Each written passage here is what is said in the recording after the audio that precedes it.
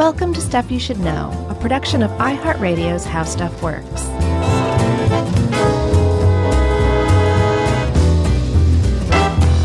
Hey, and welcome to the podcast. I'm Josh Clark, and there's Charles W. Chuck Bryant, and there's Jerry over there. And I don't know if I said it or not, but I'm Josh Clark, and this is Stuff You Should Know. And I'm pretty excited about this one. Freedom schools, yeah. We would be the best singing duo ever if that's how it worked. Yeah. I would just go big, and you would just Lou Reed it. Yeah, exactly. Is that what I'm doing? Is Lou reading it? I don't even know my own heritage. Sort of speak singing. Oh, okay. You know? Yeah. That's what Lou Reed did. Yeah. Maybe go to the refrigerator, baby. Yeah, remember that great song he had about the fridge? Right. Give me one of those frozen Snicker bars. They're not the ice cream kind, the actual Snicker bar I put into the freezer. Right. Bring it over here, baby. That song? That's the one. And Nico would go, I am placing it in the freezer. Yeah. Was she German? Yeah, she had to be German. Was she German? Mm-hmm. I mean, she was, if not German, Austrian or something. Well, I'm just saying I didn't even know. I knew nothing about her except Nico sat in with the Velvet Underground for a while. And then my amazing vocal talents. Yeah, that was good. That's what clued me to the idea that she was a German. There's a movie about her later years that I want to see that came out this year or something. I think it was called Taken. Liam Neeson played her. That's right. Mm-hmm. So, Chuck, we're talking about freedom schools, as we already said, and then we got silly. Now we're getting back to it, okay? That's right, because this is not a silly topic. No. But and it has a COA at the beginning. Should we talk about that? Yeah, I think we should. Yeah, so this is about the freedom schools, which, as you will very soon find out, were in Mississippi during the Civil Rights Movement. I mean, like, in probably the most dangerous place in the country. Yeah.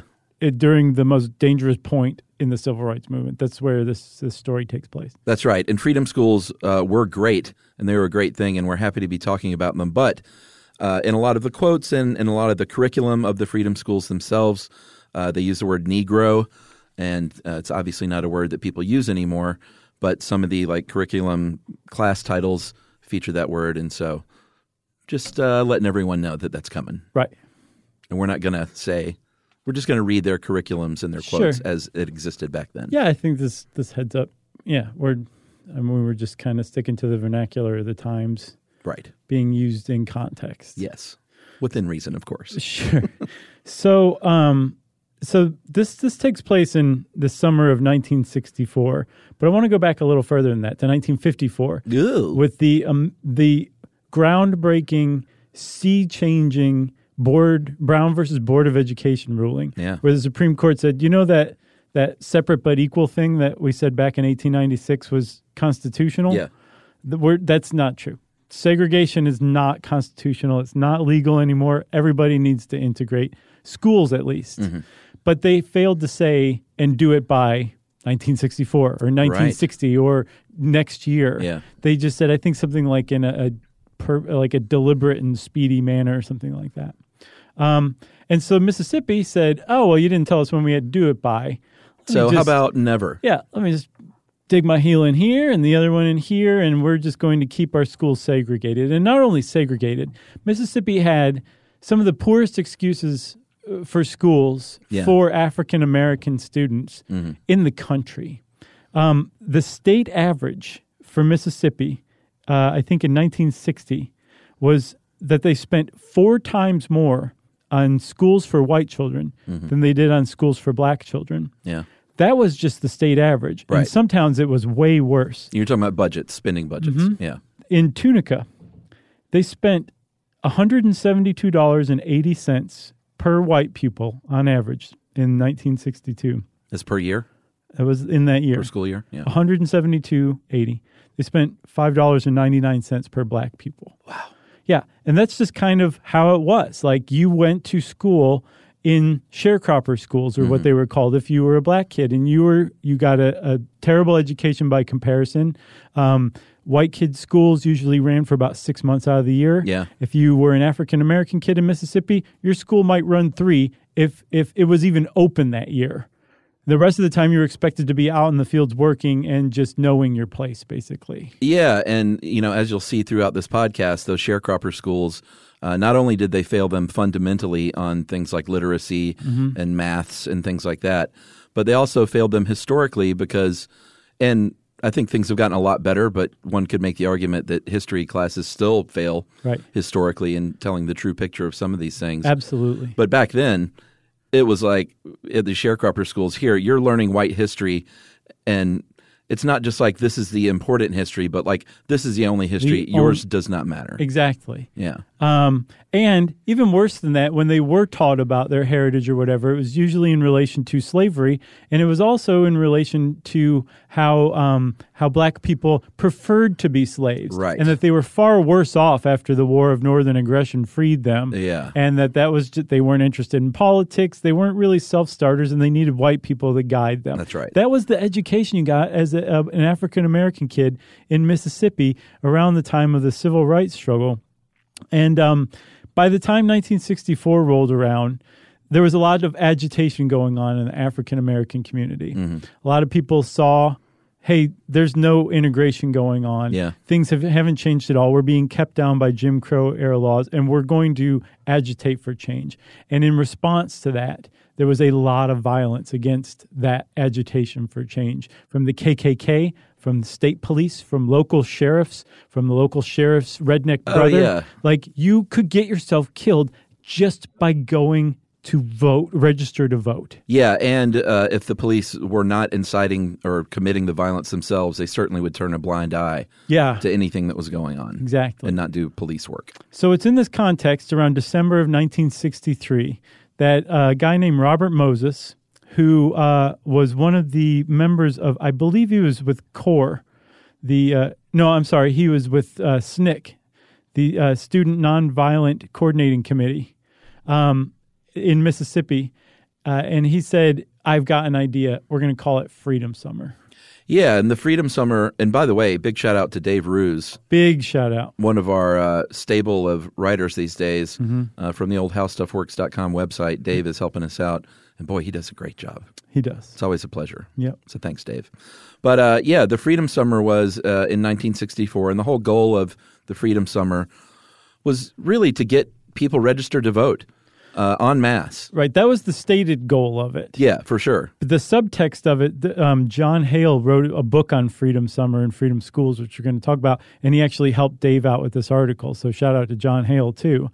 But he had a quote from John Lewis, the great John Lewis, who said basically the point of Freedom Summer was to force a showdown between local authorities and federal authorities, because the local authorities were abusively enforcing white supremacy, and the federal authorities were turning a blind eye to it. And so they said, we need to put ourselves in visible harm's way and force a showdown between these two entities.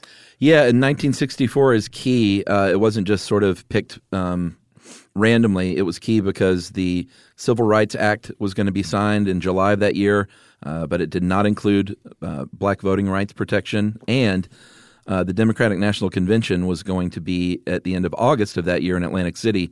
And this is basically like, let's get black folks registered to vote so they can go in there and unseat these Dixiecrats, these Southern Democrats who were still very much segregationist. In Mississippi, for the Democratic Convention, their delegation, the Mississippi delegation, was all white. Yeah, and that was another big goal, was to create a separate black delegation for that national convention. Right. So to get this, to force the showdown between local authorities and federal authorities, the civil rights activists like Robert Moses working in Mississippi had zero illusions that the federal government was going to come down and help them out no matter what they were doing. Instead, they would be forced to act if white northern kids, the children of these federal authorities, came down to Mississippi and put themselves in harm's way too. Yeah, kids meaning, college students. Right. Kids to old folks like us. Right, exactly. Youngsters. But they weren't sending down like 12-year-olds. No, nothing like that. But like college students who wanted to come down and help people who truly believed in the cause of civil rights. Yeah, white, liberal, progressive, northern, oftentimes Jewish, but not always. But as far as getting the federal authorities to pay attention, that first descriptor is the most important one, white. Yes. Because, again, they knew in Mississippi no federal authorities were going to pay attention to that. And, I mean, they had good reason to think that. Kennedy had the Civil Rights Act as far back as 1960, but agreed not to bring it up in Congress because they were still trying to figure out how to keep the Dixiecrats happy and maybe get some sort of integration going or civil rights going. And they've just been hung out to dry by the federal authorities so many times that they were totally right in that assumption. Yeah, and they knew that in order to really affect change, like you said, they were going to get no assistance from the federal government. Right. So they need to do it on the ground, grassroots style. And what they were really looking toward was the future. And they knew that getting kids involved was the key. And the only way to do that, or they figured the best way to do that, and I think they were right, was to devise what was called the Freedom Schools. Right. In the summer of 1964, which ended up being 41 summer schools, community-based summer schools, where they had core curriculums for sure, but what they really were trying to do was teach young black kids about their history and their self-worth and give them a path forward in the United States. Yeah. With a voice. Like give them an education that they couldn't find anywhere in those sharecropper schools, where the sharecropper schools' point was to keep them down, uneducated, and out of politics so that they couldn't vote. These freedom schools were meant to do the exact opposite, to teach them their self-worth, but also to say, like, here's how you can actually enact change and to create the next generation of civil rights activists in Mississippi. That was the point of the freedom schools. Yeah, and like it was hitting me as I was reading this how progressive that was for 1964, because that would be progressive now. Right. In places like even Georgia, I think. Absolutely. And it's still going on now, as we'll see. Like the Children's Defense Fund revived the freedom schools back in the 80s, and I think they still have them. And it does still have a tinge of subversion, sadly, teaching black kids in America their self-worth. Yeah. That's sad. All right. That's a great preamble. Should we take a break? All right. We are going to take a break, and we're going to come back and really dig into the mission of the Freedom Schools right after this. Learning things with Chuck and Chuck. All the things, stuff you should know.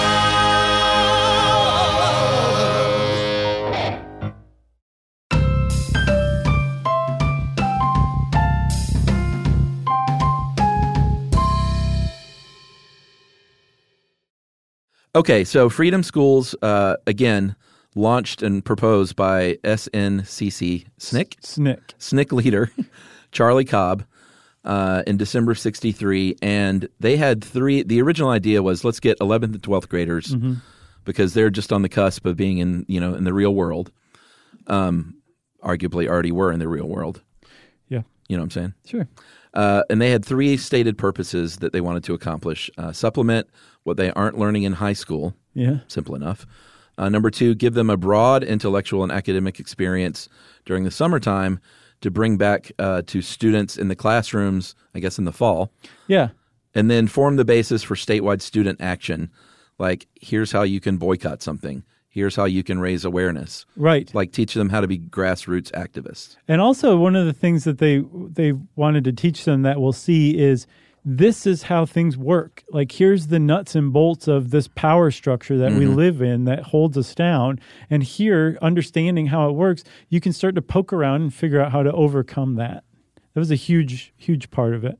That's right. So it all starts with volunteers. Right. And these, like we said, are mainly college students. They saw this by way of ads in the New York Times and other groups and college campuses that basically said, hey, this is what we want to do.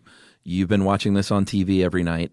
I know that you might live in Manhattan or Brooklyn or someplace, but if you are a young, white, liberal, progressive, and you really want to make a difference, get off your couch and come down to Mississippi for the summer. Sure. Endanger your life. Yeah. And help teach these kids. Yeah, and I think something like 1,000. I saw like as much as 2,500. A bunch of people answered this call, like northern, mostly white college students came down to Mississippi for this Freedom Summer, not just the Freedom Schools. Yeah. I think 280 of them ended up being teachers out of about 700 or so who volunteered for the Freedom Summer. Yeah, and I've heard different stories on how the people who got selected to be teachers for the Freedom Schools were selected. Mm-hmm. This article makes it sound like the greener ones, the ones who really shouldn't be put in harm's way, were assigned to the Freedom Schools. But from what I've read, they were very much in harm's way as being teachers of these Freedom Schools. Yeah. But regardless of who got assigned to become a Freedom School teacher or why, they were told you're going to have to pay your way to and from Mississippi. Mm-hmm. You're going to have to pay your own room and board, so expect to have to shell out over $200 or up to $200 over the course of the summer. Yeah, it also said they would live basically in the homes of local black families. I wonder if they paid them rent. I don't know if they paid them rent, but the black families who did put these white Northern college students up over the summer to teach Freedom Schools very much put their own families and homes in harm's way. For sure. Because the Freedom School and actually the whole Freedom Summer volunteers who came down, they didn't take Mississippi by surprise. The white power establishment in Mississippi knew they were coming, and they were very unhappy about this. They said publicly that these people would be treated as invaders, that this was a second war of Northern aggression. They doubled the number of highway patrol officers, and not to keep the peace. They knew they were coming down, and they were not happy about these Freedom Schools or the Freedom Summer in general. Yeah, and I guess we should go ahead and say right off the bat to add gravity to the situation, and there may be a short stuff in here. I've been wanting to do one on the disappearance of these three men. But the CORE training crew, Congress of Racial Equality, was CORE, and they were helping out with the Freedom Rides in the early 60s on the buses in Selma in the Deep South. And there were three gentlemen, Andrew Goodman and Michael Schwerner, two white men, and another colleague, James Chaney, a young black man that worked with CORE. They went missing in Longdale, Mississippi, and were basically taken and murdered. So this is before, a few months before the Freedom Schools were to launch, and you're going down there knowing that these men disappeared under mysterious circumstances. I'm pretty sure it was like a week before, basically, because it happened like they got the news during the orientation in Oxford, Ohio, that they held for the Freedom School teachers. The news came through that these three guys had gone missing and then were later found murdered. And some people did back out and were like, I can't take this risk. But it seems like most of them pressed on. Right. Yeah, absolutely. And I think some people's resolve was doubled by that kind of thing too. But their disappearance and ultimately their deaths proved that idea that these the civil rights activists in Mississippi needed these white Northern volunteers to come down because James Chaney, he was a local Mississippi activist. He was a black guy, and Michael Schwerner and Goodman, both of them were white. And because they went missing along with Chaney, 150 FBI agents and 200 sailors from the local naval station JAGs showed up to search for these guys. Yeah. And Michael Schwerner's widow said, this never would have happened if my husband had been a black man. Yeah, for that sure. all of this was happening because he was white. I do want to this is rife with a lot of quotes that a lot of them we're not going to read, but I did want to read this one from Howard Zinn. This is the message at this orientation that you talked about at the Western College for Women in Oxford. So you're showing up, you're like, I want to volunteer, I want to do the right thing. They sit you down in an auditorium and say this. You'll arrive in Ruleville, which is a place in Mississippi. It is. Ruleville. In the Delta, it will be 100 degrees. You'll be sweaty and dirty. You won't be able to bathe often or sleep well or eat good food. I don't know about that. I bet that was some pretty decent food. That kind of stuck out to me, too. Howard Zinn might not have thought so. Right. The first day of school, there may be 4 teachers and 3 students, and the local Negro minister will phone you to say you can't use his church basement after all because his life has been threatened. And the curriculum we've drawn up, Negro history and American government, may be something you know only a little about yourself. Well, you'll knock on doors all day in the hot sun to find students. You'll meet on someone's lawn under a tree. You'll tear up the curriculum and teach what you know. And it seems like that's really kind of what happened. It was very prescient, yeah. I don't know if that quote was long after and him describing it, but if that's what they told them at orientation before the Freedom Schools, then, yeah, that's exactly how it ended up. And how many, I think originally they were going to target, like I said, 11th and 12th graders, 20 schools, about 1,000 students. Right. But when school day started, parents heard about this and brought everybody, basically. They did. Something like, I've seen as much as 2,500, but at least 2,000 students were enrolled in Freedom Schools in Mississippi this summer. Yeah, and they doubled the number of schools plus one to 41. To 41. Some, I think Hattiesburg had 6 different schools. Meridian had a school with 200 students. That was the biggest one. And they originally intended, like you said, 11th and 12th graders, maybe as young as middle schoolers, possibly, but really that was it. And it ended up being elementary school kids. I believe there was an 80-year-old enrolled at one of the Freedom Schools. And it just became a sensation in Mississippi among the African-American community. And there was a New York Times article. They sent a reporter down to kind of cover this. And the reporter was in Holly Springs. And there was a school teacher from Chicago named Aviva Futorian. And she said... They were probably like, are you from outer space? Right? Kind of sounds like it. The silver jumpsuit she was wearing didn't help. But she said that they were teaching under a sweet gum tree. And this became kind of like that was another reason why that Oxford quote from Howard Zinn was so prescient. Is like a lot of times, like, they didn't have any place to actually meet.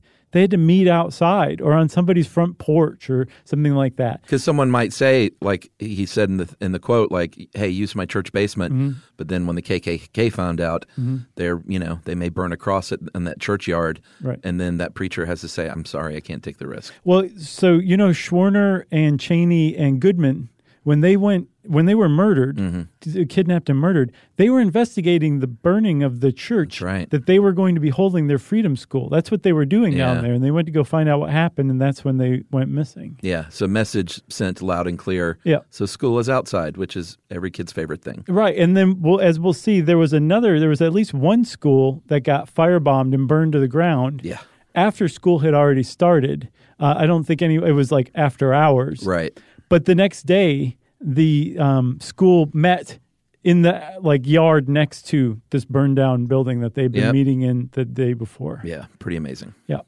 So there was a lot of, this wasn't just going to school. There's a whole state full of white people who violently did not want you to be learning this stuff. Yeah, they were just as organized on, the defense of this. Right. Or I guess the offense. Which would that be? They weren't defending it. No. To go on the offensive. Sure. I just got mixed up in my head. Yeah, you got it finally. All right. So in the spring of 1964, they met and they were like, listen, we need to get a curriculum together because this is a real school. They're going to tear it up, but we're going to get it down at least. And the final one had sections for, like I said, reading, writing, arithmetic, the 3 R's, and science. But the bulk of it was what they called citizenship curriculum, right. Which is basically like African American civics, which they had never heard of, right, and never learned. Yeah, like I'm sure parents told them stories and stuff, but as far as going to school, they had never encountered anything like this before. Well, depending on the age of their parents too, their parents might have never heard anything like that before either. Yeah, that's a good point. So there was the citizenship curriculum was broken into 7 units. And each one built upon the last unit. Right. It was meant to basically say, here's the status quo, here's what's wrong with the status quo, here's how to change to the status quo, or basically the 3 buckets you could put everything in. Right. And the one, I haven't read all of them, but I went and read the 4th one called The Power Structure, Unit 4. And I would strongly recommend, I think the Student Nonviolent Coordinating Committee's digital archive has it digitized. Yeah, that's the one you sent me, right? Yeah. But go read it. It's called Unit 4, Introducing the Power Structure. And it explains how and why white people are taught to be afraid of and hate black people, how black people are taught that they're inferior, and that the reason behind the whole thing is money and profits. Yeah. And that all of the racism and hatred and fear and crime and all of that stuff is all just window dressing around this power structure that's meant to keep people servile and available for cheap labor so that some people can profit more off of their work. Yeah. It's the most disgusting thing I've ever read, but it's also one of the most eye-opening. And it was designed for 11th and 12th graders back in the 60s, and it still rings 100% true today. Yeah, the one that I'm going to dig in and read, I didn't have time, but number 6, Material Things and Soul Things. Yeah. So this is almost the last one on the citizenship curriculum units, and that is that black people will not achieve true freedom by trying to acquire more stuff, but by using their insights about oppression to create a new kind of society. And I think that's so important in this curriculum. It's like we're not trying to teach you like, hey, go out there and try and gain status in society so you can get a bigger house, right? Or things that you see that these white people have, right? Which I'm sure was, you covet things. That's what people do. So I'm sure that was a natural inclination. Like, I want the stuff that they have. But it's so important to say like that the stuff isn't what matters. Well, not only just stuff in general, but they kind of walk the students through it in this curriculum where they say like, what are some things that white people have that you don't have that you wish you had? What are some things white people have that you don't want? And what the purpose of this curriculum wasn't to teach black kids to hate white kids. No. As a matter of fact, it actually teaches them to understand white people more. Yeah. Let me read you this quote from this Unit 4. We have learned that although it seems that white people have better schools, for instance, that they pay for it by learning lies and by learning to hate and be afraid. We have learned that we are misled by these lies too, that the myths have taught us to believe that we are inferior and dumb and that we have made no contributions to society. Wow. So it's saying like, don't hate white people. They're being duped by this too. Right. But they're patsies in this power structure too.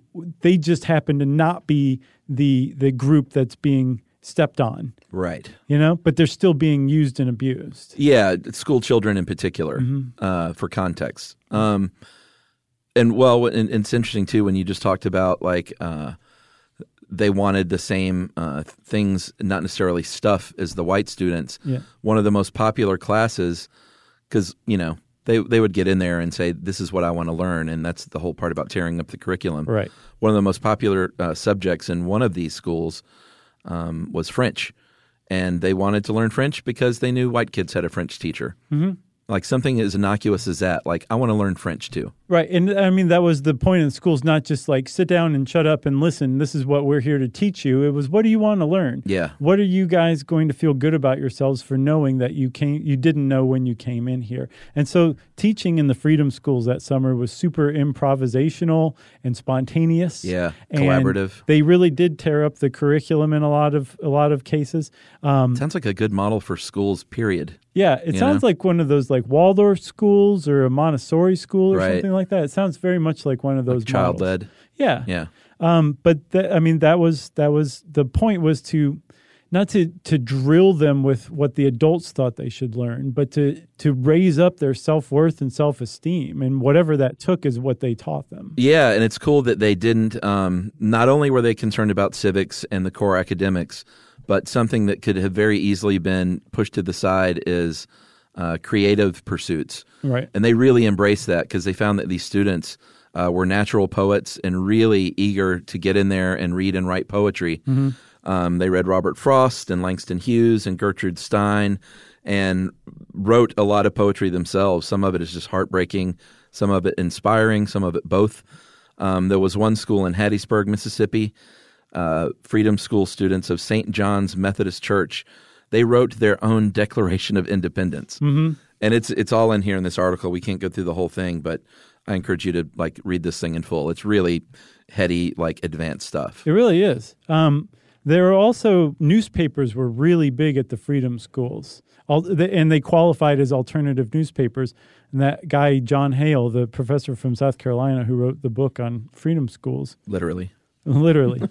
He says that in Mississippi that summer, the Freedom Schools student-run newspapers were the biggest source of civil rights news Can you believe in that? the entire state. Amazing. And that they were the state's first taste of alternative news ever. But that almost all of the 41 schools had their own newspapers, and in some communities that's how some adults were learning what they needed to do to go register to vote, by reading it in the student-run Freedom School newspaper. Yeah, I was a newspaper staffer. I think you were too, probably, right? Sure. Or were you just starting your own papers? Sure. But I was a newspaper staffer in high school, and there's something about like putting together a publication that even I see little kids doing for fun, and I remember doing for fun. So it doesn't surprise me that that the newspaper was, every school had their own, and it seems like they were really, really into it. I could see your little family newspaper. You're like, extra, extra. Mom puts too much hot sauce on eggs this morning. They ruined. Well, it's on my mind because I just got back from vacation, and we went with 4 older girls plus my younger daughter, and they did the Beach Blotter. They put together their own little magazine for the week. Cute. And I just remembered, I'm like, man, kids are just drawn to putting together newspapers and magazines. Yeah. And these kids in the Freedom Schools leapt at the chance to interview people and to, be little cub reporters and type this stuff up. They were really big on taking typing classes because that would lead to work, obviously, later on as well. I just thought it was really kind of a cool part of this whole thing. Yeah, no, it's super cool. As was the theater. There was a traveling group called the Free Southern Theater that would perform a play called In White America, and they would go around to Freedom Schools and perform this play. Right. And there were music groups. The great folk singer and activist Pete Seeger went down there, of course, and toured the Freedom Schools. Yeah. It was like, here's how you play a G chord and sing about things that matter. Right. Pretty great. Why don't you go on over to the fridge? Give me a frozen Snicker bar. No. I don't even like frozen Snickers. That's the big reveal at the end of the song. But Lou Reed does. Sure. Or did. Yeah. R.I.P. So should we take another break? Yeah. Okay, we're going to take a break, everybody. So sit tight, and we'll be right back. Learning things with Chuck and Chuck. All the things stuff you should know.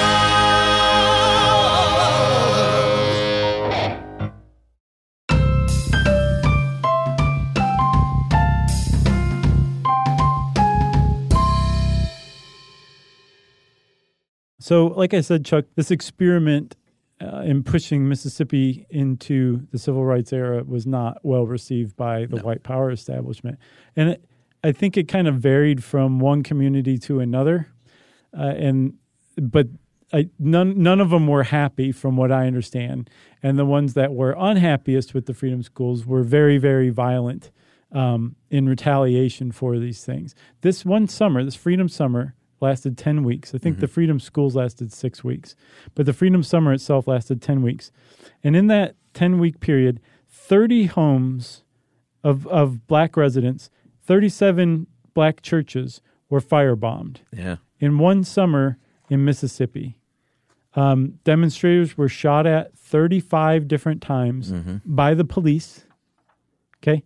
80 volunteers were attacked or beaten by white mobs or police officers. There were 6 known murders that summer related to the Freedom Summer. And female volunteers were sexually assaulted. Yeah. It was a really violent, dangerous place to be doing what they were doing at the time. Yeah, there was one town, Macomb, Mississippi. There were more than a dozen bombings in 2 months. More than 12 bombings in a 2-month period. 12 and a half. And they were called the bombing capital of the world at the time. Again, local police turning a blind eye. I get the impression that they actually qualified as the bombing capital of the world. Yeah, it wasn't just a right thing written in a Freedom School paper. Right, it wasn't like an offhanded comment. They may have qualified as the bombing capital of the world. Yeah. It's crazy. And even if there wasn't direct violence, there was indirect violence. Intimidation. People would probably drive by and say the worst things. Right, exactly. Yeah. So it was a struggle to just make it through the summer. Yeah. But they did, as a matter of fact. And one of the goals of this Freedom Schools was to create or help get the Mississippi Democratic Freedom Party, the antidote to the Dixiecrats in Mississippi, seated at the Democratic National Convention. And they attempted to do that and actually got a meeting at the Credentials Committee of the DNC, but were ultimately turned down. Yeah, they had delegates. This is just amazing. They had delegates from all 41 of these schools, and they met at a statewide convention in Meridian, Mississippi, a place I have been through on a Greyhound bus. Wow. That's a country song in motion right there. For sure. That was a place where they stopped us and the drug dogs got on. Oh, gotcha. In Meridian, huh? Yeah, and I was like, oh, interesting. I never thought about Greyhound buses is probably a great way to transport drugs. Sure. But probably not. Hey, speaking of country music, have you seen that Ken Burns documentary? Not yet. I've heard it's great. Oh, my. Is it good? I'm into country music now. Well, I saw your Dixie Chicks tattoo on your neck, so I wonder what that was all about. It's just pen right now. I haven't pulled the trigger all the way on it. Yeah, I'm looking forward to seeing that. It's good. So they wrote these kids, these delegates went down there. They wrote their own political platform for the MFDP, and it's amazing. Like, these are kids that in 6 weeks' time went from just basically having no hope whatsoever to fully forming a delegation and writing their own political platform and presenting it in public. Right, and it wasn't like, hey, let's get these kids seated at the DNC. Like, the Mississippi Democratic Freedom Party was made up of adult activists, but the kids from the freedom schools helped write their platform. Yeah. They also formed from this delegation that met at the end of the summer the Mississippi Student Union. And this actually brought to fruition one of the other stated goals of freedom schools, which was creating the next generation of activists. Right. Because when freedom school was over and sharecropper schools started back again, right, or even integrated schools around the state, all of a sudden there were kids wearing like one man, one vote buttons, which could get you expelled, and actually did get some kids expelled. But there were like little civil rights activists showing up to school, aware now of the situation they were dealing with and ready to take it on. Yeah, 25 of them volunteered to be the first to desegregate their local high schools. Yeah. So that call comes out like, we have to desegregate. Who's going to be the one? I know just the people to walk in there, and 25 of these graduates of the freedom schools did so. Yep. So it was a big deal. I mean, they managed to create the next generation of activist leaders. But one of the other kind of the through lines of the civil rights struggle during this time and of the freedom schools themselves was the idea that if you had, I think the quote was, if you have strong people, strong people don't need strong leaders. Right. And a civil rights activist named Ella Baker said that. And the point was, like, if you teach everybody how to struggle for themselves, how to fight for themselves, how to stand up for themselves, you don't have to wait around for a once in a handful of generations person like Martin Luther King Jr. to come along and lead the way. Right. The people can lead the way themselves. Right. And that was one of the things that they were doing with the freedom schools. Not just trying to come up with like the next leaders. They needed leaders, sure, but also to make everybody who came through the freedom school aware and ready for action. So one of the sad legacies was, we said at the beginning that what they wanted to do was, one of their big goals was to seat the Mississippi Freedom Democratic Party at that 64 convention in August. And they won a public hearing, which was a big win in and of itself, with the DNC committee that was broadcast on live TV. The widow of Michael Schwerner showed up to talk. Dr. Martin Luther King Jr. showed up to talk.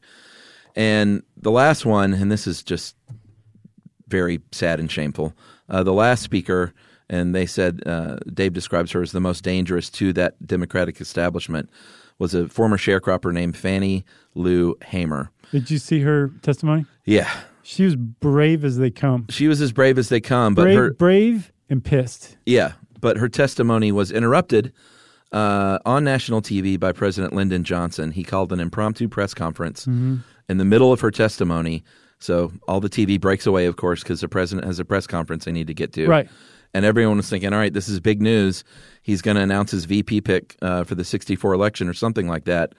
And he basically got on TV and sort of ad-libbed had today is the 9-month anniversary of the assassination of JFK. Yeah. And black people all around the country and white liberal progressives are going, what's a 9-month anniversary? Right. Like, are you kidding me? Not just liberals and civil rights activists, but the news, too, saw right through it. Oh, sure. And it actually backfired because Johnson interrupting Fannie Lou Hamer became news itself. Yeah. And so Fannie Lou Hamer's testimony stayed on the news for days afterward, got way more exposure because of Johnson's clumsy, ham-fisted attempt. Yeah. And the reason why her testimony and the idea of a Mississippi Democratic Freedom Party was it was a threat to the Democrats was because if you got rid of the Dixiecrats, if you forced integration on the South, Yeah. you were going to lose the solid South. The South had always voted Democrats because they hated the Republicans, because the Republicans were the party of Lincoln who forced Reconstruction on them. Right. So Reconstruction comes along, and all of the Southerners went Democrat, and they formed the Dixiecrats, right? Right. Well, when Johnson signed the Civil Rights Amendment in 1965, he said to an aide, we just handed the South to the Republicans for a very long time. Yeah. And it's still the case. Yep. Still today. You are hard-pressed to find a county in the South that's blue. They're all red. Yeah. Well, that's not quite true, but Nope, it's 100% true. But I mean, okay, let me put it this way. Atlanta's as blue gets. But how many Atlantas are there in the South? No, that's what I'm saying. Like anywhere else, the urban centers Sure. are where the blues are. But I mean, like the northern and southern suburbs, they're all red. Yeah. I mean, Atlanta's like a little island of blue and a thing of red. Yeah. It's just weird to think that that's the legacy of this time. Still. Yeah. Yeah. So some of these students ended up to go on and do great things. I think, dare I say, many of them went on to do great things on a smaller scale, but some were sort of known nationally and were pioneers in the black community. One man, Eddie James Carthan, he was the first black mayor in the Mississippi Delta. Mm-hmm. Very, very big deal. He was elected mayor at the age of 28. Which, I mean, back then, though, 28 was like 50 today. Really? Sure. Aging's really regressed since then. And we talked earlier about the fact that these schools continue. They only operated in 1964, but a few of them were transformed into freedom centers, and they were meeting places for the Mississippi Student Union. They were community meeting places, educational resources. Kindergartens would go there during the day. They would have adult classes at night. And in the 1980s is when the Children's Defense Fund created its own version of the Freedom Schools all those years later. And they now operate in 87 cities across 28 states, with their main focus being literacy. Yeah, it's pretty great. But they still honor their African heritage because the school day begins with a Harambe, traditional African welcoming celebration with songs and chants. That goes a little something like, go on over to the fridge. Have you noticed, like, it's kind of transformed into singing? It was talking before. Well, you're ditching your Lou Reedness. I guess so. I've outgrown them. Well, if you want to know more about Freedom Schools, there's a lot of it archived out there on the internet. And you could do a lot worse than starting out at the Student Nonviolent Coordinating Committee's digital archives. They've got a lot of cool stuff on there. It's just really, really well done. Nice, short, punchy articles that link to the next thing and the next thing and just make you want to keep reading. Well, since I said Student Nonviolent Coordinating Committee, it's time for a listener mail. So this was the gentleman who wrote in. We had a few people that wrote in trying to explain our confusion on due process. Oh, is this the guy? This is the guy. Okay, good. Which one was that in? That was in it was in Paraphilius. Paraphilius. Because we were talking about like people going to prison for gay sex. That's right. In their own home. Right. Consenting in Texas in the 21st century. And this is from Keith from Philadelphia. Not a con law professor, guys, just a law student. But I thought I could help clear this up in the Lawrence v. Texas due process point. Due process is essentially broken up into two prongs. Procedural? That's it. The little 3-year-old way saying. Procedural and substantive. Did I say that right? Substantive. Procedural due process is exactly what Josh was talking about. Provides you notice, an opportunity to be heard, before rights are taken away from you. Substantive due process is what the court was referring to in Lawrence. The concept is somewhat complicated, but simply stated, substantive due process just means certain rights that are so fundamental that no amount of process or procedure could ever legitimately deprive you of them. In other words, consenting adults have such a fundamental right to privacy behind closed doors that to punish them for having consensual sex will violate their due process rights, no matter how much procedure they are afforded. Got it. I mean, that is as clear as bell. As guy's clear as bell. Future law professor. I'm losing it here. Yeah. Thank you, Keith from Philly. Thank you, Keith.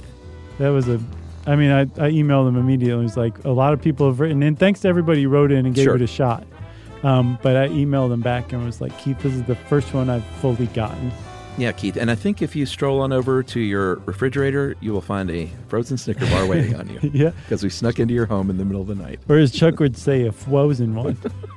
If you want to get in touch with us like Keith did, you can go on to stuffyoushouldknow.com and check out our social links, or you can send us a good old-fashioned email. Wrap it up, spank it on the bottom, maybe send it along with the frozen Snicker bar to stuffpodcast@iheartradio.com. Stuff You Should Know is a production of iHeartRadio's How Stuff Works. For more podcasts from iHeartRadio, visit the iHeartRadio app, Apple Podcasts, or wherever you listen to your favorite shows.